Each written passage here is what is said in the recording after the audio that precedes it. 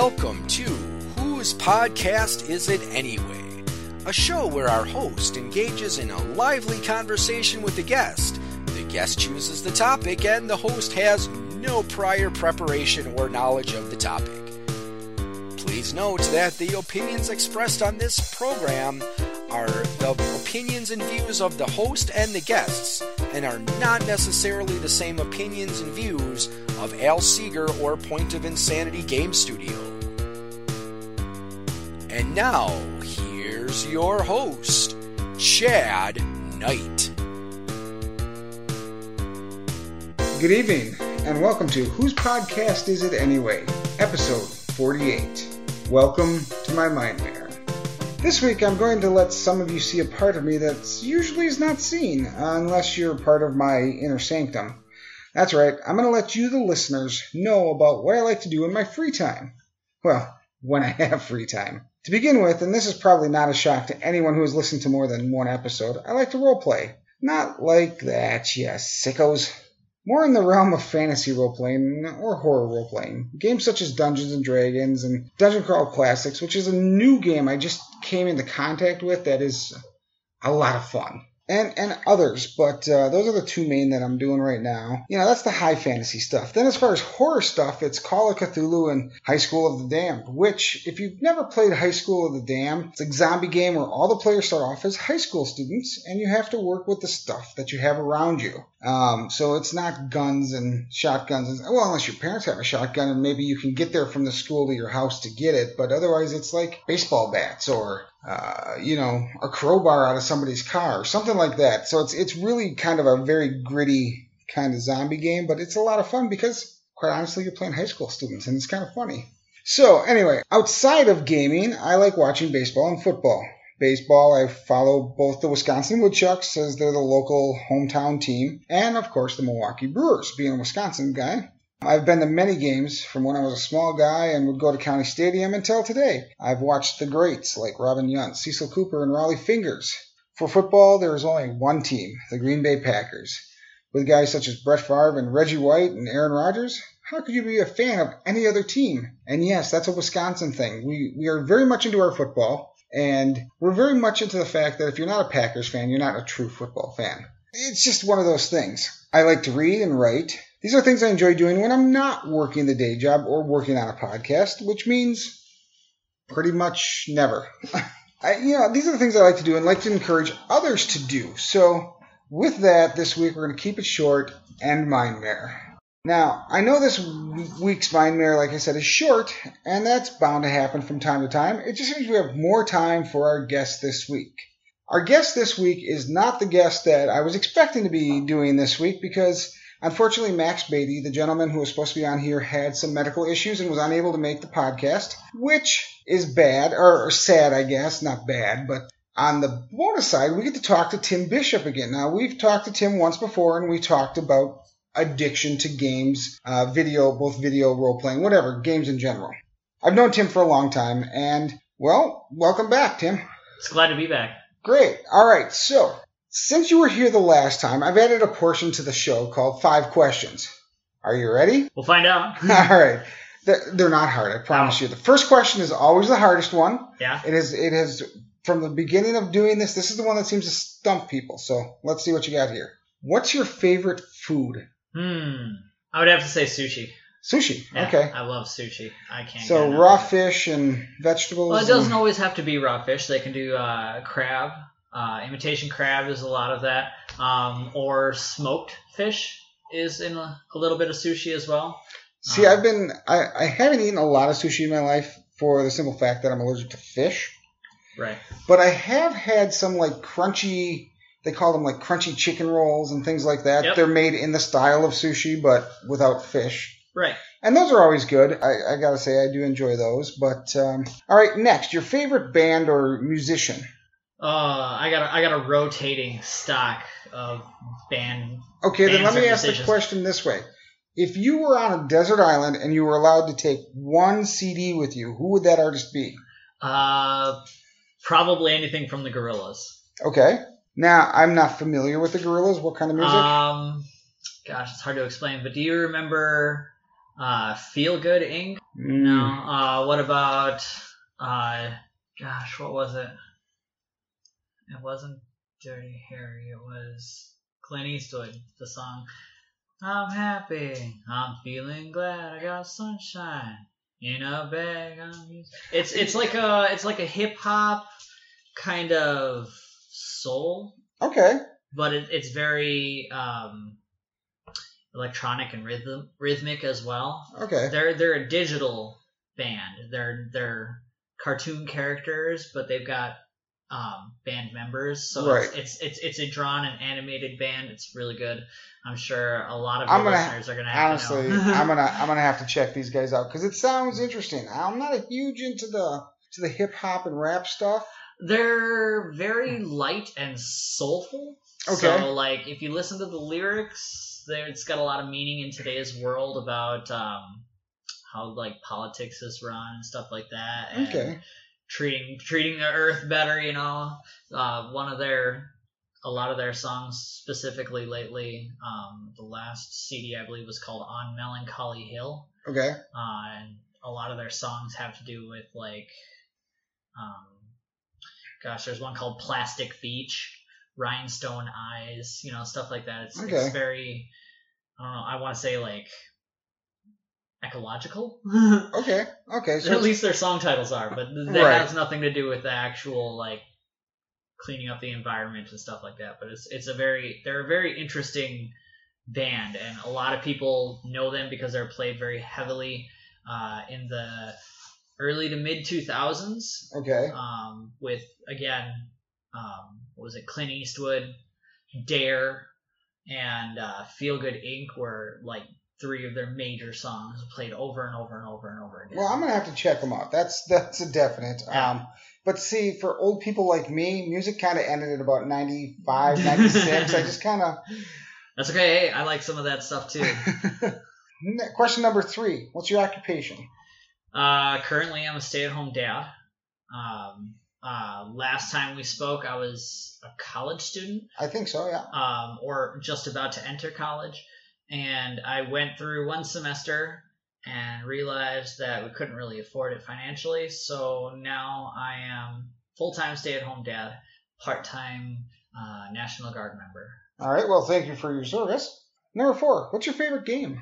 It can be video. It can be board game. Well, it can be, you know. There is no favorite. I have hundreds and hundreds of games currently. So what's the one you're playing currently? What are you currently on? Right now I'm playing Borderlands 2. In fact, it's on in the other room because I just paused it and stepped in here to do this. Fair enough. But yeah, I mean, otherwise I've been playing a lot of mobile games, and one of the ones that I play a lot currently right now is Mobile Legends, and it's a MOBA, or a multi-lane battle arena type of deal. It's 5v5. Real players. Is that the one you showed me not too long ago? Yep. Yeah, okay. Yep, last time we spoke, I kind of showed you after the session. Cool. All right, and finally, what is your favorite form of entertainment, whether it be podcast, TV, radio, video games?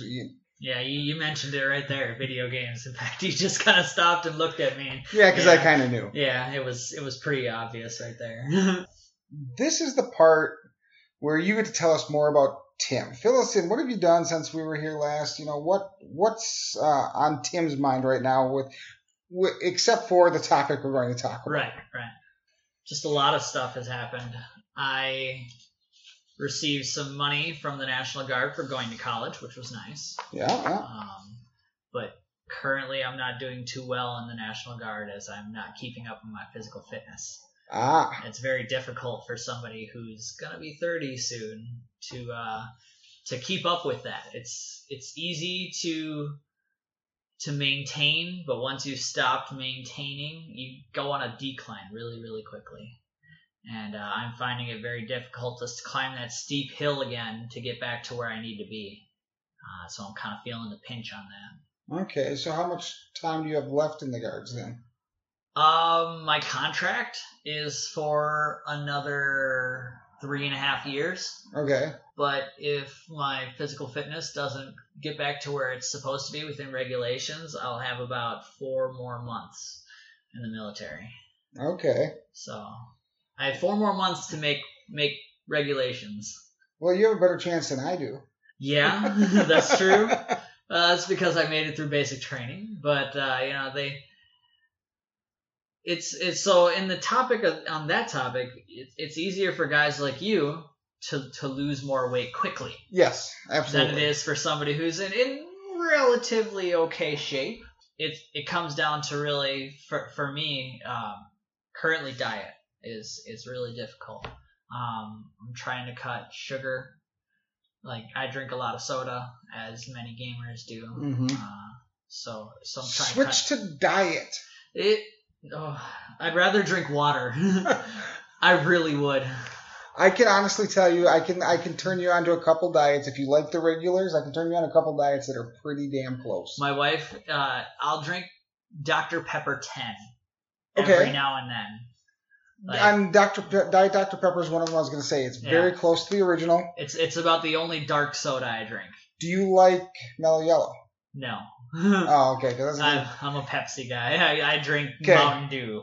All right. Now, Diet Mountain Dew and Mountain Dew taste nothing alike. Oh, my gosh. I accidentally got a Diet Mountain Dew out of a vending machine once. Didn't even look at it. Cracked it open. I was like, wow, this tastes terrible. Yes, Diet Mountain Dew and Diet Mountain Dew and Mountain Dew taste nothing alike. However, if you like Mellow Yellow, Diet Mellow Yellow is pretty damn close. Maybe I'll have to try that. Maybe if I can just jump over and make a switch.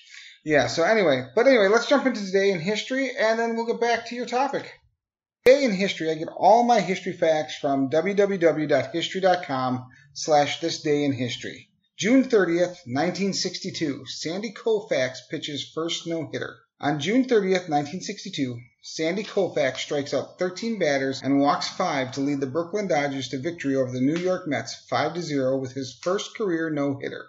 Koufax went on to throw 3 more no-hitters, including a perfect game on September 9th, 1965, in which he allowed no hits and no walks. Sandy Koufax was a talented all-around athlete from Borough Park in Brooklyn, New York. His first love was basketball, and he attended the University of Cincinnati on a basketball scholarship. His impressive left arm, however, attracted the attention of Major League ball clubs, and in 1954 he was signed to the Brooklyn Dodgers.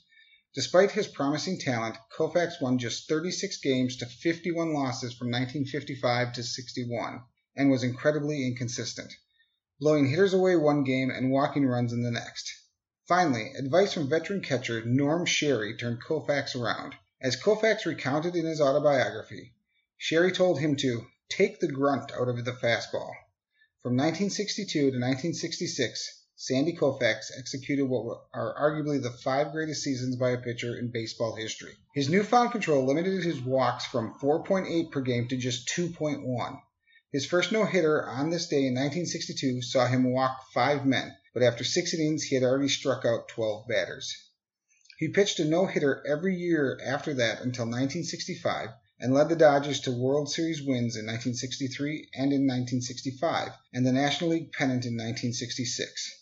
He won 4 World Series games with a .95 earned run average and 61 strikeouts for his postseason career. Koufax won 3 Cy Young Awards, 1963, 65, and 66, all of them unanimous. In 1965, he struck out 382 men, breaking Rube Waddell's 1904 record of 350 by 32. According to longtime Dodger broadcaster Vin Scully, Koufax was so well regarded that he would often receive a standing ovation from fans while just warming up for a game. Sandy Koufax retired after the 1966 season at just 30 years old because of arthritis in his elbow. He was elected into the Hall of Fame in 1972. That's a hell of a career. Right. I know you're not a big sports guy. Well, as you were talking about that, I was thinking like a no-hitter, right? So you have to throw at least, at the very minimum, 3 strikes for each hitter, and you have to get 3 per inning. So that's 9 times 9. You have to throw, what? 81 pitches. 81 pitches at the very minimum, over and over and over and over again to not hit.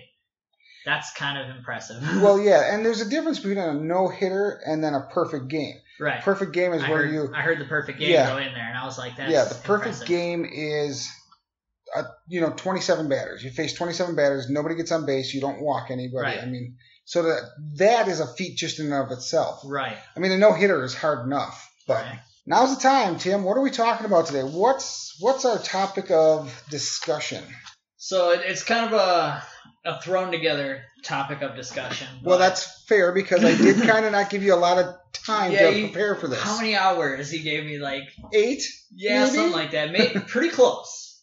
But so I guess the topic that I wanted to talk about today was dealing with life with twins versus a single kid, because I get this question a lot, or maybe not question, but anecdote while I'm out and about with my kids, because I'm a stay-at-home dad. I do a lot of running around town with my kids, and I'm just one guy. Right. Yep. So a lot of people always ask me, oh my gosh, are they twins? And I say, yes, they're twins. And inevitably the comment comes around that, oh, that must be double the work. Okay, before we get into that, I have to tell you that there's a funny story. So my youngest daughter, who is now almost 16, but when she was little, you're telling me you're over there with your brain going, I'm like, I have a kid leaving for college this fall. So right, yeah, that blows my mind too. But so it was Molly's birthday and her cousin Zach. Their birthdays are less than 2 weeks apart from each other. Mm-hmm. But they're 2 years in age and difference. Right. So one year we decided they were going to do a joint party. So we went and we got a cake and it said, happy birthday, Molly, 7, and Zach, 5. All right. Right?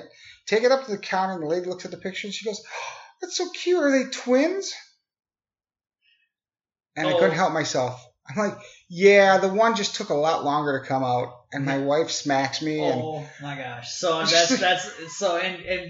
so we have a friend who has a kid as well. Okay. Who's their kid is 5 weeks older than our kid, and we frequently go out together. Right.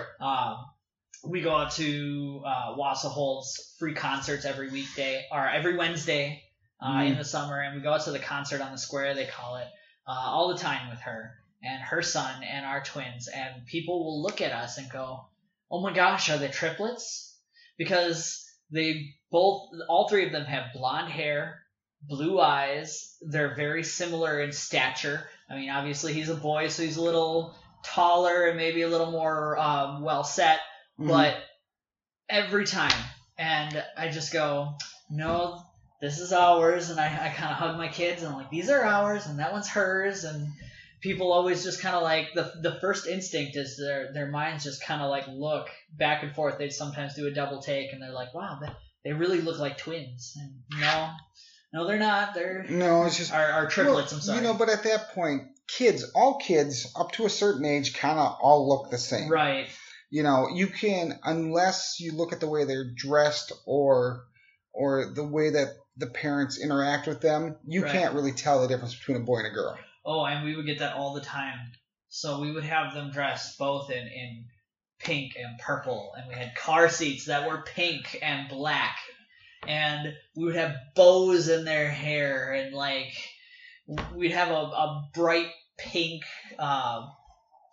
diaper bag, and we'd be carrying them around, and people will walk up and go, oh my gosh, are they twins? And we'd be like, yes, they're identical twins. And then the next question would be, so are they a boy and a girl? And it makes you wonder sometimes how stupid people can be. Well, and I don't know if all of these people just forgot about 6th grade health class and 8th grade biology, but let me go back and recap for you just in case you aren't sure. I mean, it has happened. This is a very frequent question I get, so it's not out of the realm of possibility that our current listener might not actually know, but identical twins means that there is a single egg and it splits and it becomes 2 separate human beings. But when that egg is fertilized, gender is determined. So anything that happens after that has to be identical. So when the egg splits into 2 separate human beings, they're both identical. The same gender. They're both the same person. In fact, some twins go so far as to even have the same fingerprints and same actual genetic DNA. They have exactly the same everything, which isn't always the case with identical twins, but it's a very high probability. Okay. In fact, identical twins is the only way that you can get something also called mirror twins, which is that they are 100% symmetrical in that normally your heart, while sitting in the center of your chest, is slightly offset to the left. Mm-hmm. It's not over your left, right? Chesticle, as I say. Your chesticle. I like that. Your chesticle. It's actually more center, but just slightly offset. Mm-hmm. In mirror twins, you will find that the mirror twin is offset to the right. Oh, really? Yes. If any kind of deformity that they have on their left side, the mirror twin will have it on their right side. They are 100% symmetrical and mirrored. And we actually know one mirror twin, well, a set of mirror twins, though they happen to be much older. Right, yeah. No, that is something I had never heard of, a mirrored twin, but that is kind of a neat concept. Mm-hmm. So now, getting back to what you said initially, is it twice as hard to have twins? I say And can you answer that question because you've never had a solo child? I've never had a solo child, but I have taken care of a great many children. I come from a large family, and part of that was taking care of your siblings. And then after I graduated high school, I went on to live with friends here and there, and instead of paying them rent, I took care of their children as like a live-in nanny type of deal. I would feed, cook, clean, and generally take care of their children whilst crashing on their couch for 6 months or something like that. So, I mean, I have had a daily routine with a single child. Okay. But I want to say no, it's not double the work. It's not exactly as easy as taking care of a single child, but I want to say it's like 1.25% the work, It's 125% work. Because if you get a good system down and you get them on the same schedule and you keep that schedule, it really makes things a lot easier. And I'm not a scheduled person. I am not a planner, a packer, organizer of any sort. What? I know, right?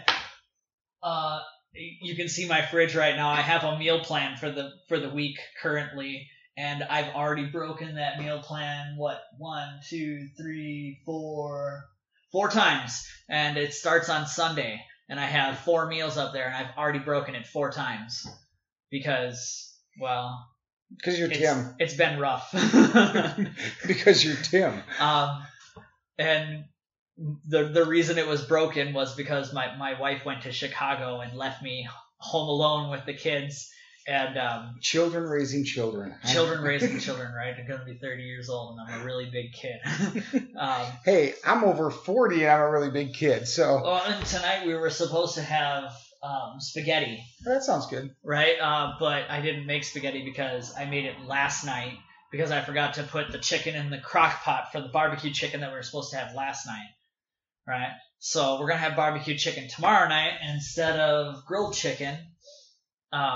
But anyway, so the point that I was making there is, yeah. Well, it doesn't matter 1 or 2 kids.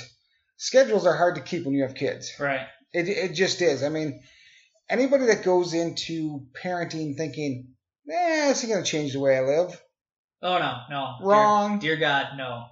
You learn to have... I have an emergency stash of stuff, like, all around the house. I've got granola bars, and I've got goldfish crackers and fruit cups stashed all around this house. I could probably reach into any cupboard and pull out something to pacify my children with.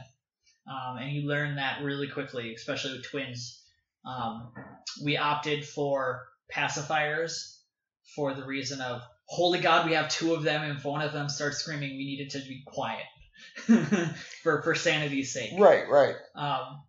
Had we only had a single child, we probably would never have even touched pacifiers. Not once in all of our lives, because now we're getting to the point where we're potty training. Okay. Potty training is going well.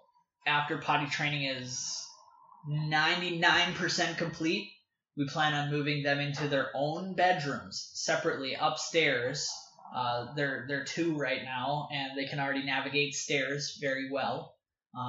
So once potty training's done, we want to start getting ready for our next kid. And to do that, we have to move the children upstairs because we want to keep the nursery on the main level.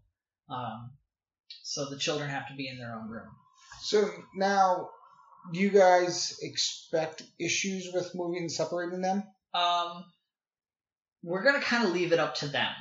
Like, we're going to set up a bed in both rooms and see if they will separate. But if they won't, we're perfectly fine with putting them together in a single room. Okay. That'll really be up to them. Because we let our kids make a ton of decisions already at the age of 2 years old. We ask them what they want to eat. We ask them what they want to be dressed with. We let them choose their breakfast every single morning. We have yogurt, waffles, cereal, eggs, pancakes. We ask the kids, what do you want? Do they tend to choose the same things? No. Oh, okay. No. So every now and then, most of the time, yes, they choose something that they can both eat. But sometimes, I want to say 30% of the time, they'll say, well, I want waffles. And the other one will say, no, I want yogurt. We're like, okay, we can do that. Or one, if it's something that we can accommodate, absolutely, we'll let them be different. We ask them, so we have a nightly routine where we read them a book before bed. And that one we get a higher percentage of time where they don't want to choose the same thing. Well, that means they get longer before they have to go to bed. Yeah, and you have to get in the brain of a child to understand that one. Yeah, and they know, but essentially, we'll ask them. We give them 4 choices of book, and we'll ask them, do you want to read When Your Dreams Take Off and Fly? And one will say, yeah, let's read that one, and then the other one will be like, no. Well, okay. Do you want to read Llama Llama? And the one who said, well, yes to the Dreams Take Off and Fly will go, no. And the other one will be like, yes. Or we'll get another no, and then we'll move on and keep going. And eventually they both kind of agree on one of them. Okay. Or if not, we'll just start sitting down and reading one of them, and then they'll just be quiet and listen because, we're reading a book, so... Now, every time I'm around your girls, they're very shy. Oh, yes. Yes. Are they talking a lot yet? We're getting there. So I call this the warm-up period, where one of them takes about 10 minutes to kind of warm up to people. It's not that she's an evaluator. Mm-hmm. She wants to make sure that whatever situation we're in is okay to be in before she jumps in. And then after that warm-up period where we're okay, where we're talking to people, we're, greeting people and stuff like that, then she'll get in and she'll be like, hi. And she doesn't really like to be picked up by people, but she will wander around and she will do her own thing. She'll wander away from us, which is kind of scary sometimes. But yeah, I can see that.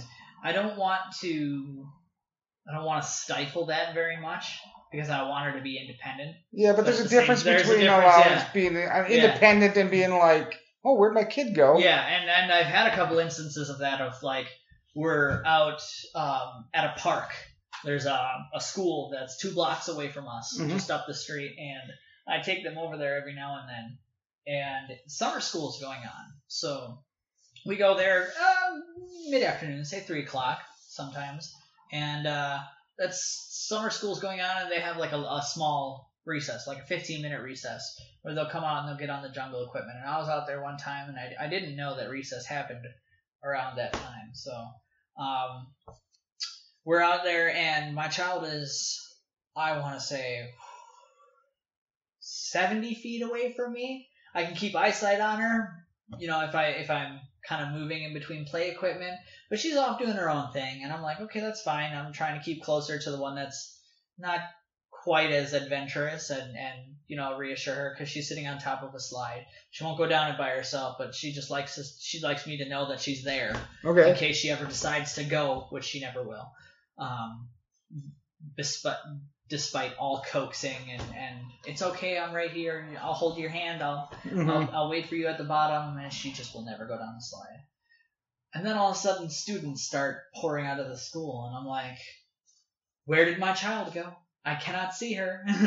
There's, probably like 20 kids out there, and my children are 2 years old. And these kids are probably 8, 9, maybe 10. And I'm like, oh crap, now I gotta go find my kid, and I gotta grab the other kid to go find that kid, and it was slightly, heart-stopping? Yeah, a bit. Panic-inducing. We've all been there, my friend. We've all been there. But for the most part, I mean, they don't wander too far. I gave her a little more latitude that time because we're in a school yard, and it's completely enclosed. And I'm standing by one of the only exits. There's 2 others, and they're both within my eyesight if I'm standing in one direction. So she couldn't have gotten very far. And it's not a very big schoolyard. It's 100% fenced in. Right. And I was pretty okay giving her a little more latitude there, and then all of a sudden adding 15, 20 kids to the mix, and right, and kids that aren't looking for a little kid either. Right. Oh my gosh, and my kids get run over because not only are they smaller than most other children, but they're just small. Yeah. They they're themselves. Well, yeah, but they're smaller than most 2-year-olds even. Well, look at the stock they came from. Right. Yeah. Both you and Ashley are not. You're not overly tall. You're not big people. I am slightly shorter than your average Caucasian male. Yes. I stand at about 5'7", and my wife is 5'6". So we're. My wife might be a little tall for a female, but 5'6" I think is the average for women. It might be, but 5'5", 5'6", something like that. And either way, I'm kind of short, and I'm the shortest of my family, and my kids are destined to be short too. I looked up the formula for how tall they might be based on their age and their current height, and then they say you should multiply that by 2 to find out how tall your children should really be. And I'm like, well, my children are going to be like 5'4". Which it's actually kind of funny because I am the tallest one in my family at 6'1". My dad is 5'10". I have a brother that's 5'8", and I have a brother that's 5'6", something like that. And I have a daughter now that is 5'4". Yeah.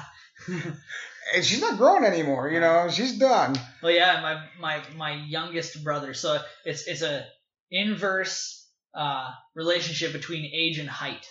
I am the oldest and I am the shortest. My sister is the next oldest, she's the next shortest, and my younger brother is taller, and my youngest brother is the absolute tallest at 6'2".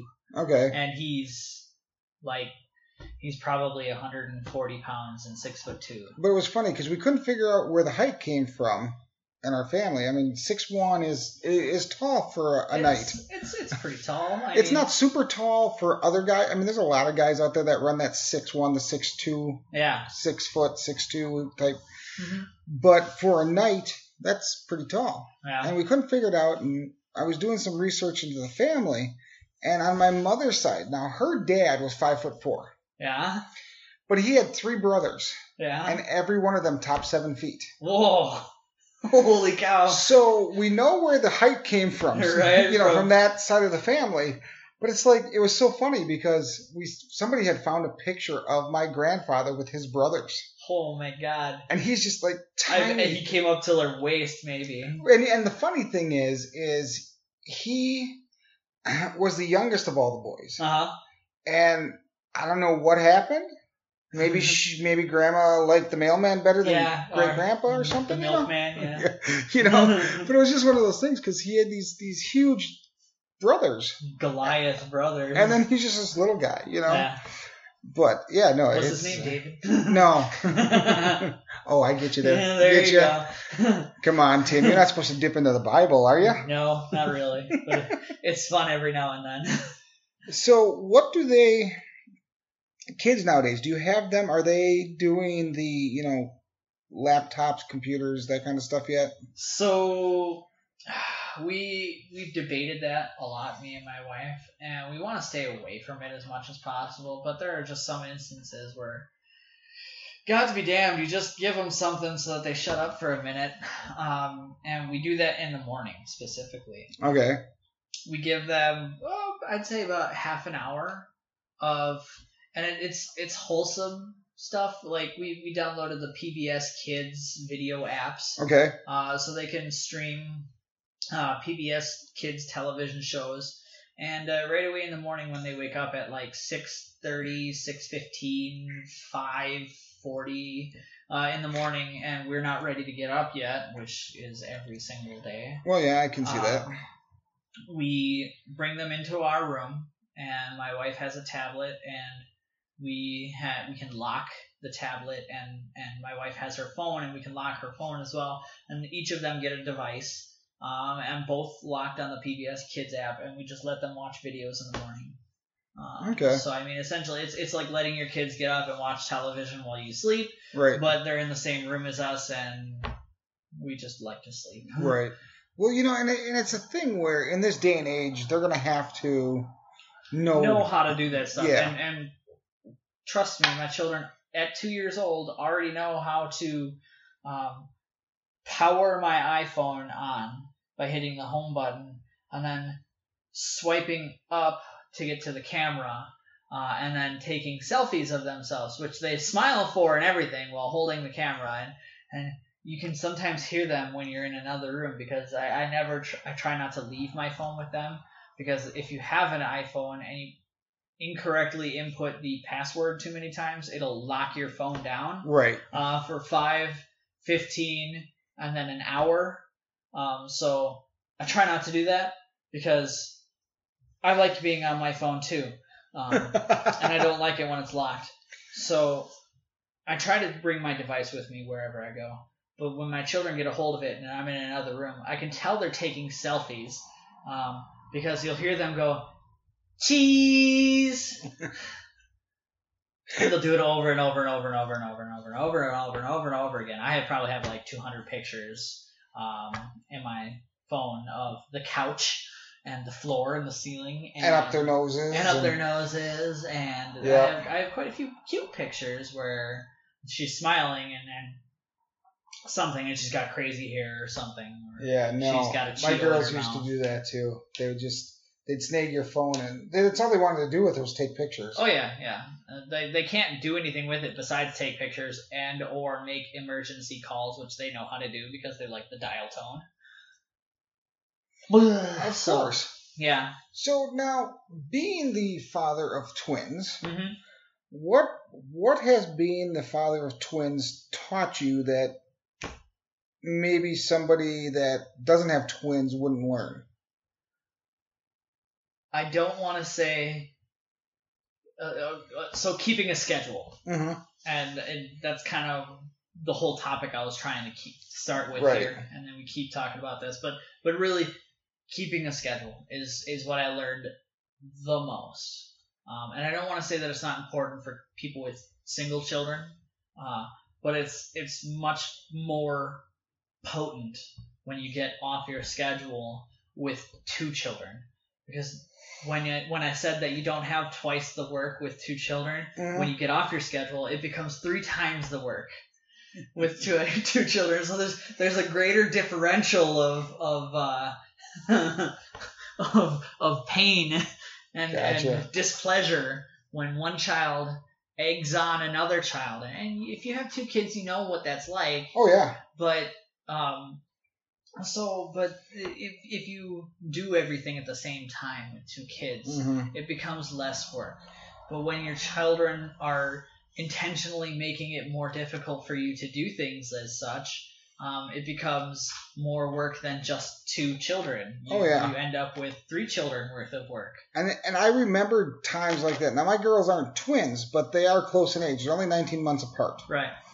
So I remember times when, especially when Molly was a baby, my youngest one, when she was real little, like up to 2 years or so, and Emma was up to about 4. I remember we'd get them up in the morning, and you have to get them both dressed. So I'd always dress Emma first, get her ready, and set her down, go take care of Molly, come back out, and Emma's buck naked running around the house, flinging her diaper around, woo! woo kind of thing, And it was just like, you were dressed 2 minutes ago. What happened? And then you can't find half her clothes because where'd she put it? Hanging on the ceiling fan. No, I never had that one, but I've come close. It's so. It's a good thing I have high ceilings. You've been through that though too, I'm sure. Where you get one kid ready, you go to get the next one ready, and by the time you're done getting that kid ready, it's. Oh no. See, because we get them ready at the same time, they can do most of it themselves already. Okay. So when we go to get ready, really it's we pick out their clothes, their outfit for the day, and then we ask them, which one do you want? We'll ask one child. We'll ask, Anya one day. We'll ask Sarah the next. Mm-hmm. Which outfit do you want to wear? And they'll point to it, and then we give it to them. And then we say, okay, it's time to put on our shirt. And they will put their shirt on.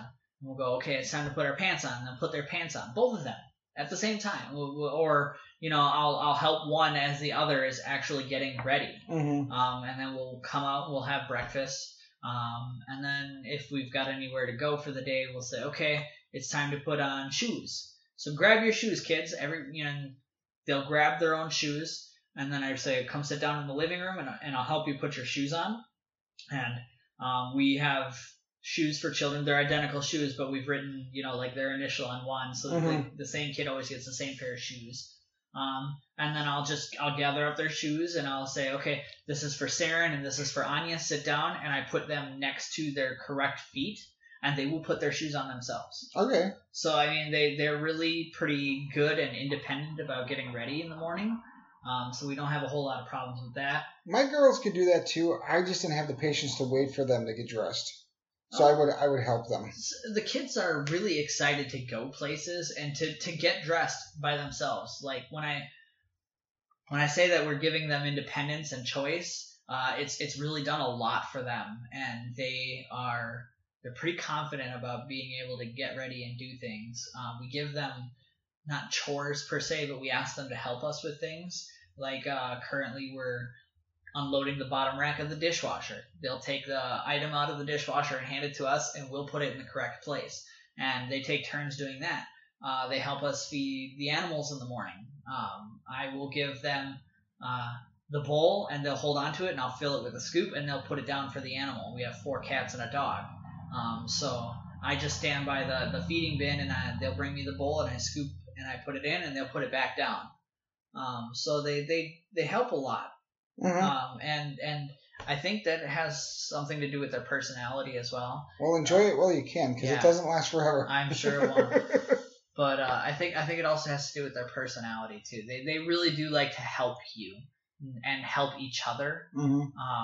Like if one of them's struggling to put something on, the other one will run up and give a firm tug on the shirt to get it over their head, or one will try to put the shoes on the other if they're having trouble. So they're really helpful, and I don't know where that comes from because it's not from me. Do they fight? We're getting to the pinching, biting stage, but really it's not very much. Like if they fight, one will pinch the other, and then she'll cry for a minute, and then be done. So it's never really like fisticuffs, fighting, punching. It's more like she wants something that the other one has, so she'll run up and she'll, and then when she can't have it, she'll pinch her. Anya will pinch Saren or something like that, and Saren will cry for about 30 seconds, and then I'll say, "What's going on?" And then that's usually about it. Then she stops crying, Saren will stop crying, and Anya will just go on with whatever it was she was doing before she wanted something that Saren had. Mm-hmm. So, fighting, yes, but trying to kill each other, no. And maybe that has something to do with the fact that they're twins, because I know my girls, like I said, 19 months apart. Right. There have been some stuff I've had to break up that has just been amazingly brutal. Yeah. I think it currently also helps that we have double sets of every single thing in this house. Every single toy that we've ever gotten for them, we've gotten 2 of absolutely everything. aside from like books or something like that, where both of them can sit down and read it at the same time, we have 2 dolls, we have 2 strollers, we have 2 race cars, we have 2 chairs at our table for them. We have two of everything. So when one of them is fighting over something, I say, go find yours. Because chances are it's out laying on the floor and she just doesn't see it. Mm-hmm. And she only wants it because Saren is interested in it, or Anya is interested in holding the stroller or sitting in the stroller or something like that. So Saren has to do it. Or, something like that. Well, if one of them is coloring, the other one has to color. So at first she might try and take, Saren might try to take Anya's colors, but if I notice what's going on, I'll just say, here, you have one here, sit down, you can color too now. Mm-hmm. It doesn't happen very often, but they do fight over stuff, but it's never, it's never prolonged or that's good. Unless they're fighting over a pacifier because they've lost one. And then they go absolutely ballistic. Absolutely ballistic. I had Anya, who was literally crying for 45 minutes because I couldn't find her pacifier. She couldn't find her pacifier. Saren couldn't find her pacifier. Pacifier was nowhere to be found, and I couldn't find any other spare pacifiers. And holy God, was it terrible. But then again, it could have just been the day, too, because, if we're doing an activity, they typically don't care too much about their pacifier until we're not doing anything, and then they absolutely have to have it. So, fighting, it's very short-lived. Okay. Do you dress them the same? Sometimes, yes. Okay. If we feel like we're going to do an event or we're going to go outside and kind of hang out in the John Q. Public, sometimes we'll dress them the same. It depends on the outfit, I guess. My wife cares more about that than I do, obviously, as she thinks it's very awesome to dress them absolutely identical and very cute-like. Whereas I'm like, are they clothed? Congratulations. Does it matter? So now the whole idea of dressing them similar, is it just for ease of, you go to the store, you buy 2 outfits? Yes. Boom, boom. Yeah. They're the same. Who cares? Hey, here you got an outfit, a set of outfits on a rack. You find 2 that are the same size. Boom, you got outfits for both of them. You don't have to hunt and fight and pick through everything to find. It's more of an ease of purchase than ease of identifying your children as twins or anything like that. Really, if you've got 2 kids to buy for, you're lucky to find 2 outfits in the same exact size. So if it fits well, you just buy it. And that makes sense. Because shoes are terrible. Really? Yes. Oh my God. Finding 2 pairs of shoes in the same size that are the same, because my wife does have that thing where she wants the colors to be the same. So if we're dressing them in an outfit of, like, say, pink, she wants pink shoes. Finding 2 pairs of shoes in pink in the same size is nigh impossible. Yeah, because most of the time, you'll be lucky to find. Well, I'm always lucky to find shoes in my size, but that's because I got a huge foot. But yeah, I remember just with the girls, even if they wanted the same style of shoe the next time, just finding the same style of shoe is like. Yeah.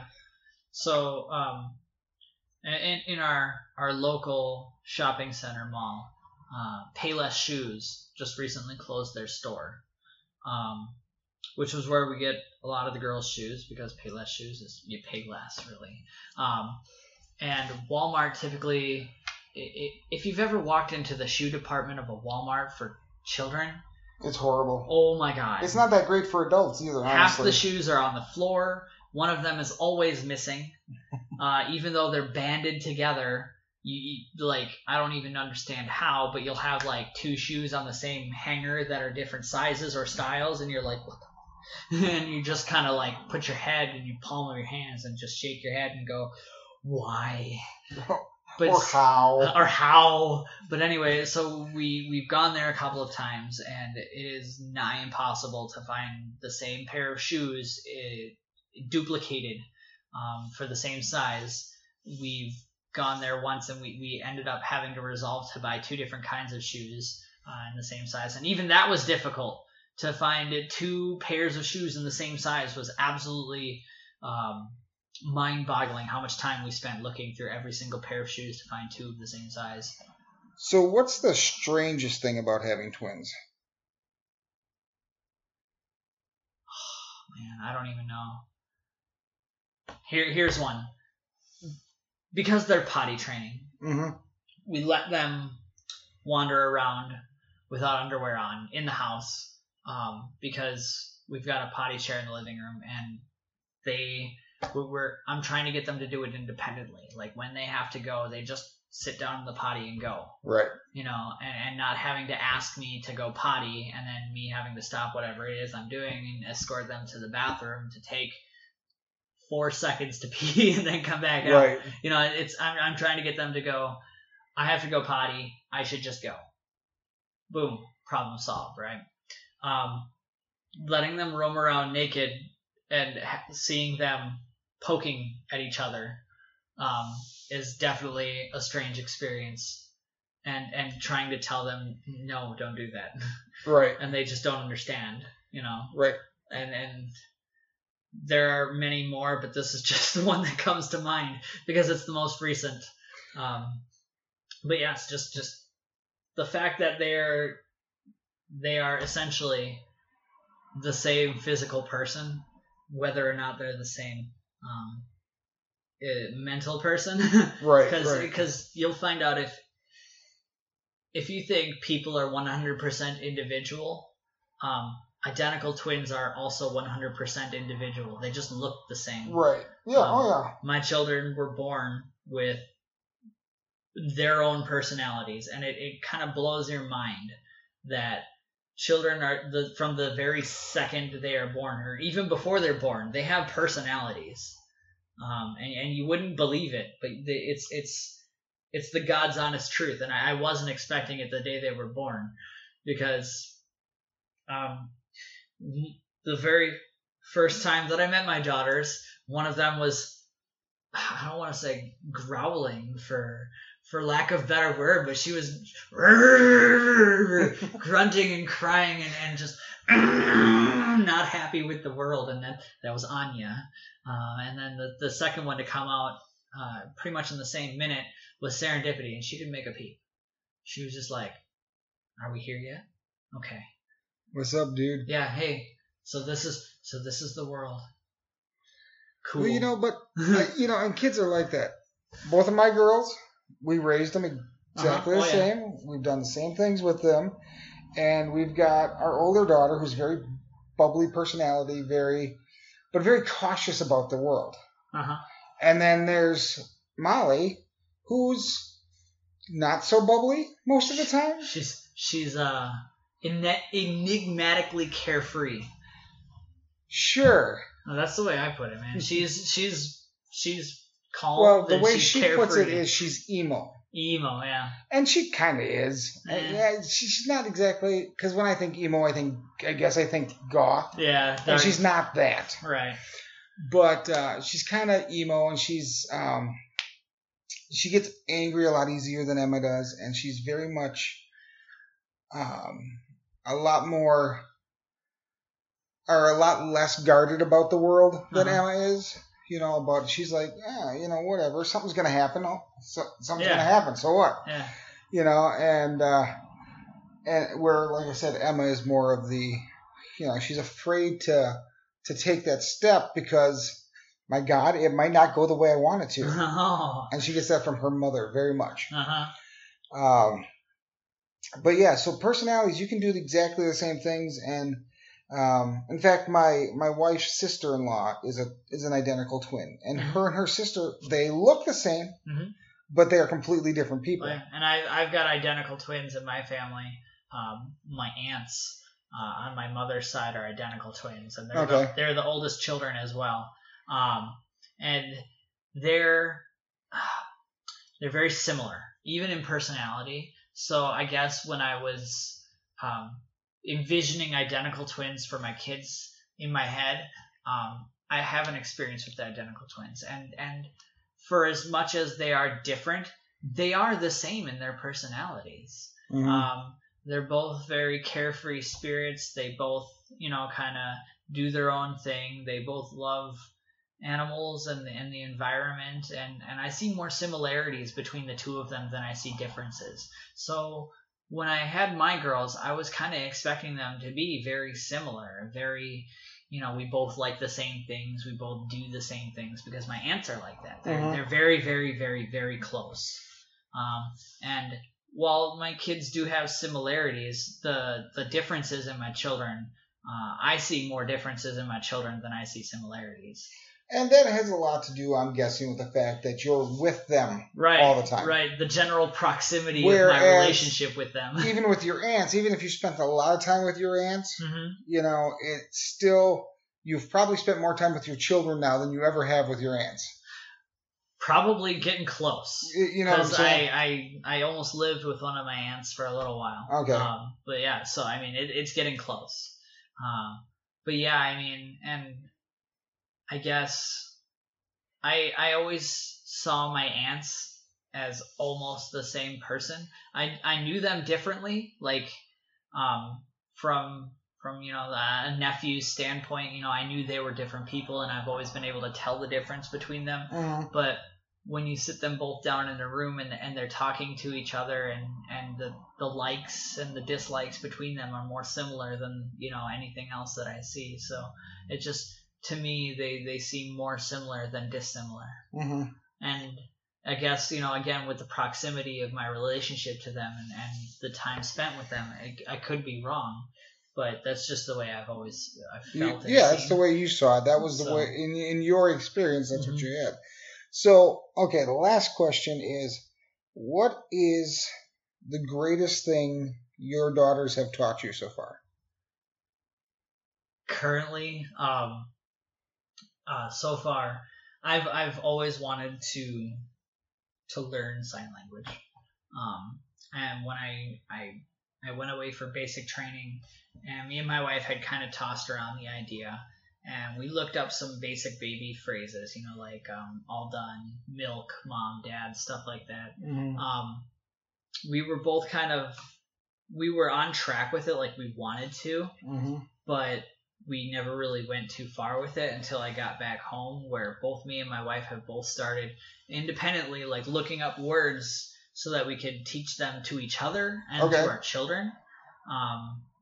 Like please, thank you, bath time, bathroom, brushing teeth, sitting down, stuff like that, like commands that we can give our children, like stop or don't do that.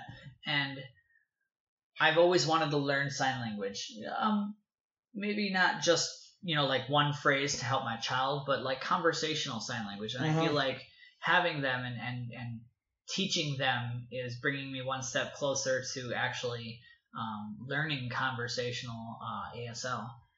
And now that I've kind of gotten my wife into it, both of us are actually starting to use it a little bit more in our daily lives. And I guess I kind of enjoy that, and I enjoy teaching my children that, and seeing them learn sign language alongside me really gives me a lot of joy, because it's difficult to learn new languages as an older person. Most of your language learning comes in the first 10 years of your life. You pick up on it the fastest, and the more you use it, the less you'll ever lose it. But I've learned more than I've forgotten more than I'll ever know about French, because when I was in middle school, you take a few different languages, and I was unfortunately fortunate to have missed out on one of my languages and got a double dose of of one of the other languages, which was French. And if you take French in middle school, you don't really learn a whole lot. Right. You learn like, my name is, je m'appelle Tim. Yeah. And where's the bathroom? Where's the bathroom? And you just learn like 5 phrases or something like that in 3 months. And you learn the basics of like ABCs and counting in French, and that's it. Well, I missed out on Spanish. I couldn't take Spanish due to some academic issues with a previous grade. Okay. So instead of going to Spanish, I went back to a class that I had not passed in an earlier year. And during the time that I would normally be doing something else, I switched and went to French again. So I got to learn more French than your typical middle schooler. And the French teacher that I had was really great, and she would speak to me in French, and I would respond. So I was actually learning the language as you would use it in France. And it was kind of fun. But again, if you don't use that on a daily basis or even a semi-annual basis, it goes away, and it goes away in a quick hurry. And I've already forgotten more than I'll ever know I took in French. 4 years of French in high school. Yeah. And ask you to say something in French now? Good luck. Yeah, exactly. So the fact that I get to learn sign language and use it on a daily basis with my kids and bring them up, I don't want to say in a niche, but in a smaller community of people, because not everybody is going to know sign language. But I think it's an underappreciated language to learn, because deaf people, they don't expect anybody to know sign language ever. I've met a few, and when I say a phrase, they get absolutely lit. Their faces just boom, instant beaming. They're happy. They're like, oh my God, I can finally communicate with somebody who can hear. And it's absolutely amazing. And when I tell them that I'm just learning to sign and I need them to slow down, they say, oh, and I say, I know very small amounts of ASL. And they go, would you like a pen and paper? And I say, yes, please. It's easier. I just wanted to let you know that I'm learning and I'm very interested in what you have to say, So, and they just get absolutely crazy with it, and they love it. I have a few acquaintances who are ASL, and to see them just brighten immediately, like they go from an average person to like the most excited person in the entire world, right? In a split second. Well, awesome, man. I appreciate you sitting down with me on short notice. Yeah, I think the topic worked out very well. Next week, I'm going to be bringing back a lady that was on here before. Her name is Tracy Lambrecht. The last time she was here, we basically reminisced about our time growing up. We spent a lot of time together through grade school and into middle school, and then we reconnected after she moved back to town. So it should be fun. I have no idea what she's going to talk about. Do you ever? No, I never do. But sure, we have to get all technical here, Tim. But no, I do not know what she's going to talk about, and I do not know what anybody's going to talk about, which is the fun of this podcast. Do you ever wonder to yourself, how do I let this guy know how much I like or hate his podcast? Or think to yourself, man, I'd love to be a guest on this podcast. I have a great idea for a topic. Well, you're in luck. There are 2 ways for you to reach out to me. First, send me an email at whospodcastisIt@gmail.com and leave me an email. Or if you're more into the social media stuff, you can find me on Facebook at POI Network or at Whose Podcast Is It Anyway? Either way, I look forward to hearing from you. And we wrap up this week like we do every other week with the quote of the day. I get all my quotes from www.brainyquotes.com. And this week's quote, as usual, there is a great woman behind every idiot. And that was said by John Winston Lennon, MBE. He was Order of the British Empire. He was an English guitarist, singer, and songwriter who's co-founded the Beatles, the most commercially successful and musically influential band in the history of popular music. He and fellow member Paul McCartney formed a much-celebrated songwriting partnership. So what do you think? Do you think there's a great woman? Do you think there's a great woman behind every idiot? Yeah. Oh, definitely. If that idiot has had the luck of finding a great woman. Yes. Yeah. Exactly. Because there are many village idiots that have nothing. True. All right, man. Any successful idiot. There you go. So anyway, thanks again for coming out. Thanks for taking the time. And I'm sure we'll do this again. Oh, absolutely. And for everybody out there, thanks for listening, and we will talk to you next week. You have been listening to a program from the Point of Insanity Network. Visit us at poigamestudio.podbean.com for more shows.